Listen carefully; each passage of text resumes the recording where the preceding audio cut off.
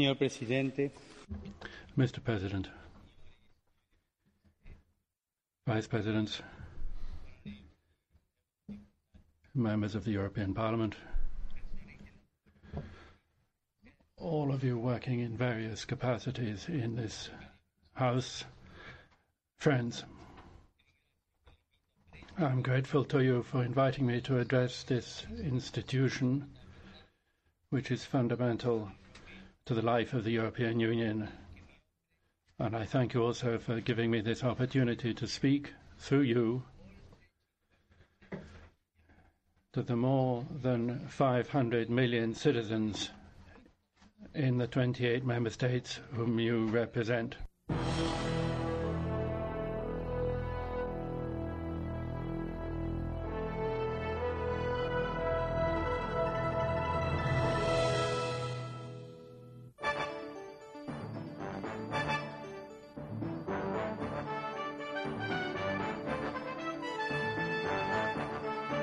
On Tuesday, the 25th of November, an historic moment occurred in the European Parliament in Strasbourg. Pope Francis addressed the leaders of Europe, displaying the power and influence the Catholic Church has at the heart of Europe. This is Matt Davies joining you for another Bible in the News. As is typical of the approach of Pope Francis, his address was not controversial or aggressive. His genteel mannerisms, positive ecumenical messages, cheerful smile and friendly charisma have served him well at the start of his reign and helped him to earn the prestigious title of Man of the Year for 2013. These hallmark characteristics were used to great effect as the Pope addresses Europe's top brass.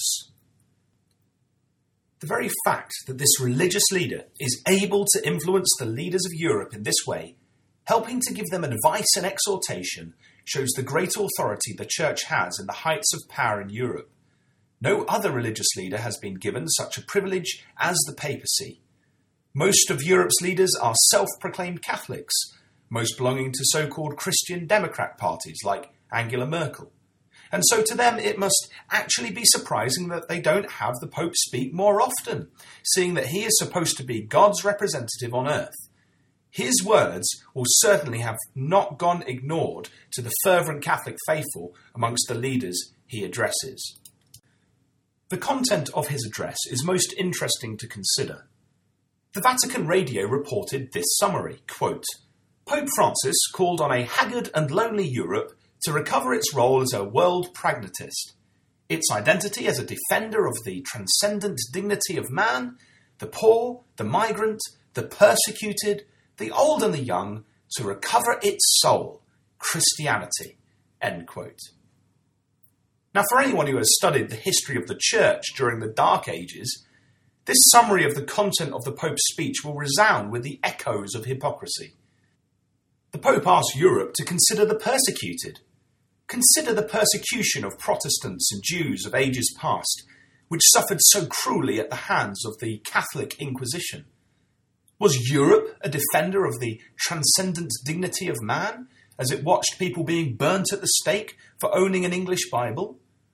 The Pope asked Europe to consider the poor, having travelled from the Vatican, one of the most prestigious, richest buildings in the world, whilst in Rome, a few miles away, there are very poor communities of people suffering. The key point reported, though, is that the Pope wanted Europe to recover its soul, Christianity. And by this, of course, he means the Catholic version of Christianity. A Christianity so far removed from the truth of the Bible, it is barely recognisable. It is in his interest to push this concept, for in ages past the papacy enjoyed much more power than it does now, as it was part of the political powers of Europe, and not simply a religion. The papacy lost this power in the 1800s, and has been working slowly but surely to try and regain it.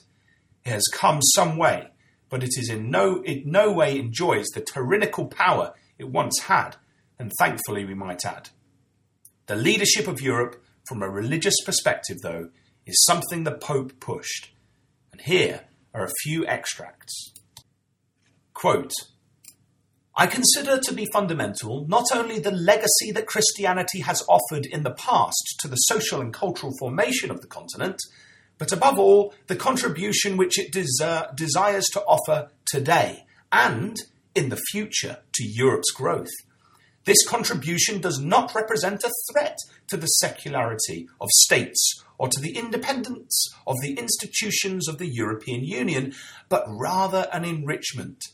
This is clear from the ideals which shaped Europe from the beginning, such as peace, subsidiarity and reciprocal solidarity, and a humanism centred on respect for the dignity of the human person. I wish then to reiterate the readiness of the Holy See and the Catholic Church through the Commission of the Bishops' Conference of Europe to engage in meaningful, open and transparent dialogue with the institutions of the European Union. I am likewise convinced that a Europe which is capable of appreciating its religious roots and of grasping their fruitfulness and potential will be all the more immune to many forms of extremism spreading in the world today, not at least as a result of the great vacuum of ideals which we are currently witnessing in the West, since it is precisely man's forgetfulness of God and his failure to give him glory which gives rise to violence." End quote. The Pope is here reminding the leaders of Europe of the statement written into law in the Lisbon Treaty that Europe has to work with the Church. He dresses it up in nice words, but the bottom line is he is asking for more influence in the direction Europe takes. And this is exactly what we would expect from Bible prophecy. Before briefly considering a few Bible prophecies, though, I just want to note that the single core theme which the whole of the Pope's talk is peppered with is the doctrine of humanism. The idea of human rights and unity on the basis of this were brought out time and time again. Here are a few more extracts from the Pope's talk. Quote, "Recognition of the importance of human rights came about as the result of a lengthy process entailing much suffering and sacrifice which helped shape an awareness of the unique worth of each individual human person. This awareness was grounded not only in historical events, but above all in European thought, characterized as it is by an enriching encounter whose distant springs are many, coming from Greece and Rome, from Celtic, Germanic and Slavic sources, and from Christianity, which profoundly shaped them, thus forging the very concept of the person. Today, the promotion of human rights is central to the commitment of the European Union to advance the dignity of the person, both within the Union and its relations with other countries. This is an important and praiseworthy commitment. Promoting the dignity of the person means recognizing that he or she possesses inalienable rights which no one may take away arbitrarily, much less for the sake of economic interests. I believe, therefore, that it is vital to develop a culture of human rights which wisely links the individual, or better the person aspect, to that of the common good, or the all of us made up of individuals, families and intermediate groups who together constitute society. In fact, unless the rights of each individual are harmoniously ordered to the greater good, those rights will end up being considered limitless and consequently will become a source of conflicts and violence. A Europe which is no longer open to the transcendent dimension of life is a Europe which risks slowly losing its own soul and that humanistic spirit which it still loves and defends." End quote. We clearly see here then, from the mouth of the Pope, his adoption of humanism, the concept that all humans have certain rights and that humans can answer the world's problems themselves. He does not mention the problem of sin. He does not mention the principles of Yahweh, God of Israel. This man is standing firmly with the powers of this world and seeking to harmonize and make palatable his version of Christianity with the secular humanistic leaders of the day. This man, it seems, is very cleverly seeking more influence and power from the European institution in the coming years. So why then is this of interest to the student of Bible prophecy? Well, because the book of Revelation says this about the time period in which we live in Revelation chapter 16. And I saw 3 unclean spirits like frogs come out of the mouth of the dragon and out of the mouth of the beast and out of the mouth of the false prophet. For they are the spirits of devils working miracles, which go forth unto the kings of the earth and of the whole world to gather them to the battle of that great day of God Almighty. For they are the spirits of devils working miracles, which go forth unto the kings of the earth and of the whole world to gather them to the battle of that great day of God Almighty. In the next verse, verse 15, Jesus, the author of Revelation through God's Spirit, reveals that it is at this time, at the time of the great battle of God Almighty, that he is revealed from heaven. It is at this time he returns to the earth in an open way. The symbols used in Revelation are difficult to grasp at first sight. However, we thought we'd spend the remaining few moments of this week's edition to briefly look at the symbols of the frog spirit, the false prophet, and the beast.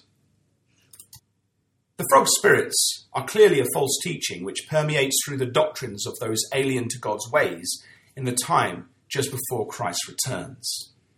They are devils or idols of worship, concepts which men will live and die by. It is these teachings that will cause the great controversy of the time of the end, Armageddon, which we speak of often in the Bible and the news. The conflict is particularly over Israel and their land, as is recorded in Ezekiel 38, for example. The frog in Scripture is really only used in connection with the plagues of Egypt, and this helps us somewhat to unlock this symbol. Consider these concepts which connect with the plague of frogs. They came based on a false promise of liberty, Exodus 8 verse 8. They affected all levels of society, Exodus 8 verses 2 to 4. And they corrupted, Exodus 8 verse 14. Taking just these 3 ideas, and there are more, what doctrine do we see passionately preached by the evangelists of our society which fits? Well, surely the doctrine of humanism ticks all of the boxes. The belief that human beings are able to be independent of God. The idea that as long as a human does not directly hurt another human, then they can do whatever is right in their own eyes.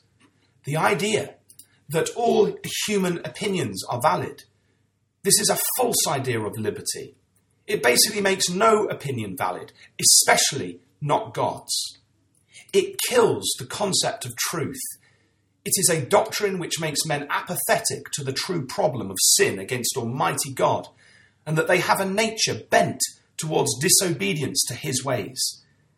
Humanism, human rights, and equality has really only been developed in modern times since the French Revolution, but it can now be found in all levels of society. It has corrupted many and brought them to hate or become apathetic to the God of the Bible and his holy principles.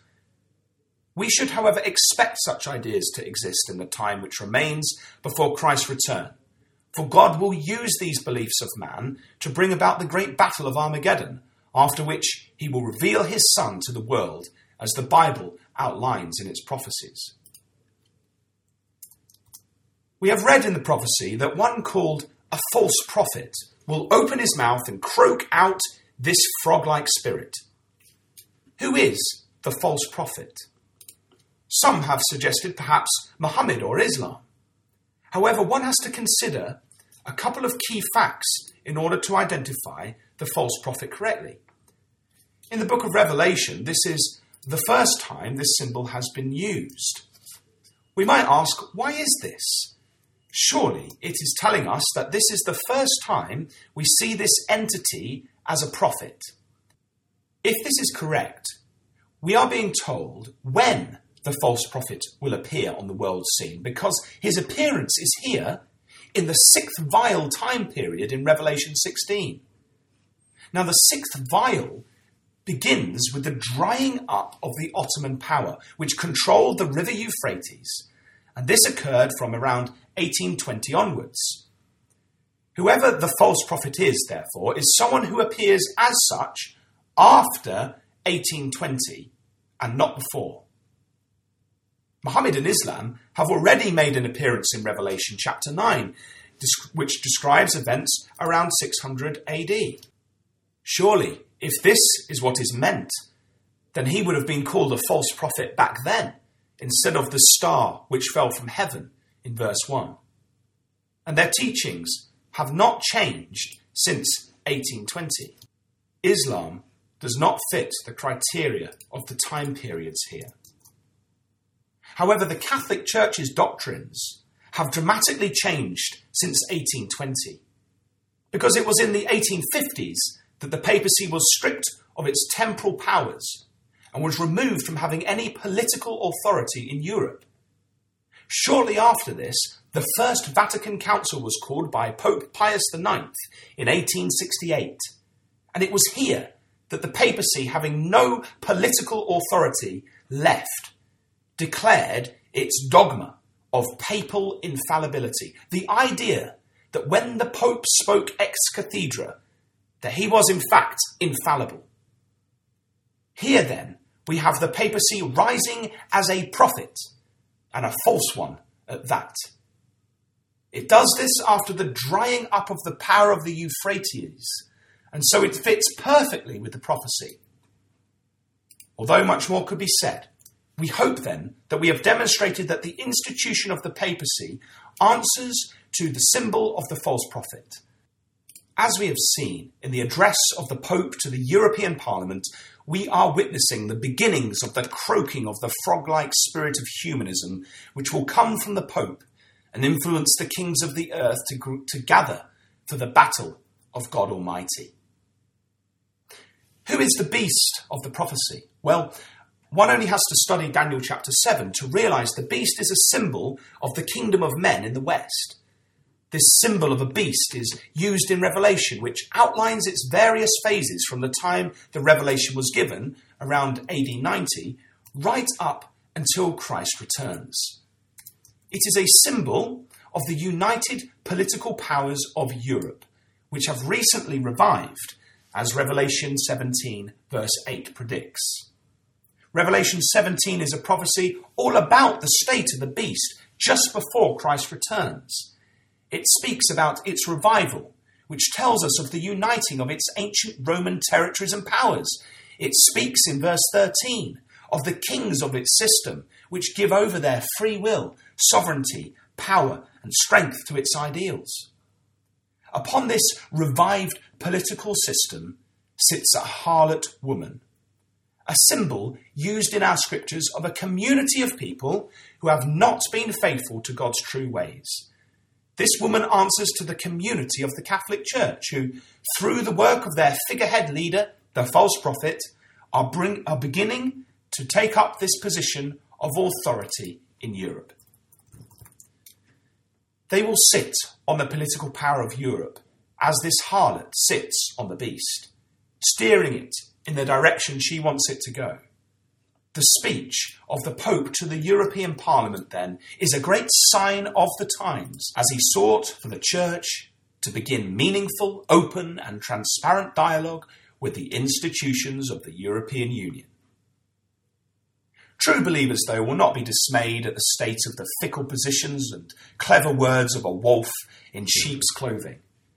We are encouraged by these things, for we know they must come about, for they have been prophesied in God's holy word long ago. As we see these things happening around us, we realise the power of the hand of God. We marvel at his foresight and are humbled at his revelations to his servants in revealing the signs of the times that we live in. Who are we to have such blessings? It is in Revelation 19 that we read of the powers of the beast making war with the Lamb, and the Lamb overcoming them, for he is Lord of lords and King of kings. And they that are with him, it says, are called and chosen and faithful. How we long to be able to stand firm to the end, to be with the Lamb, the Lord Jesus Christ, in that day. That is what those who have come to a knowledge of the true gospel have been called to. A gospel not corrupted by compromise with pagan ideas long ago. A gospel not based on church tradition and the dogmas of men. A gospel not infected with humanism. A gospel based on the authority of the word of Almighty God. How wonderful it would be to not only be called, but also to be chosen to be with Christ in that day, when he overcomes the powers of this world and establishes God's kingdom on the earth. This has been Matt Davies joining you. Tune in next week for another Bible in the News, God willing.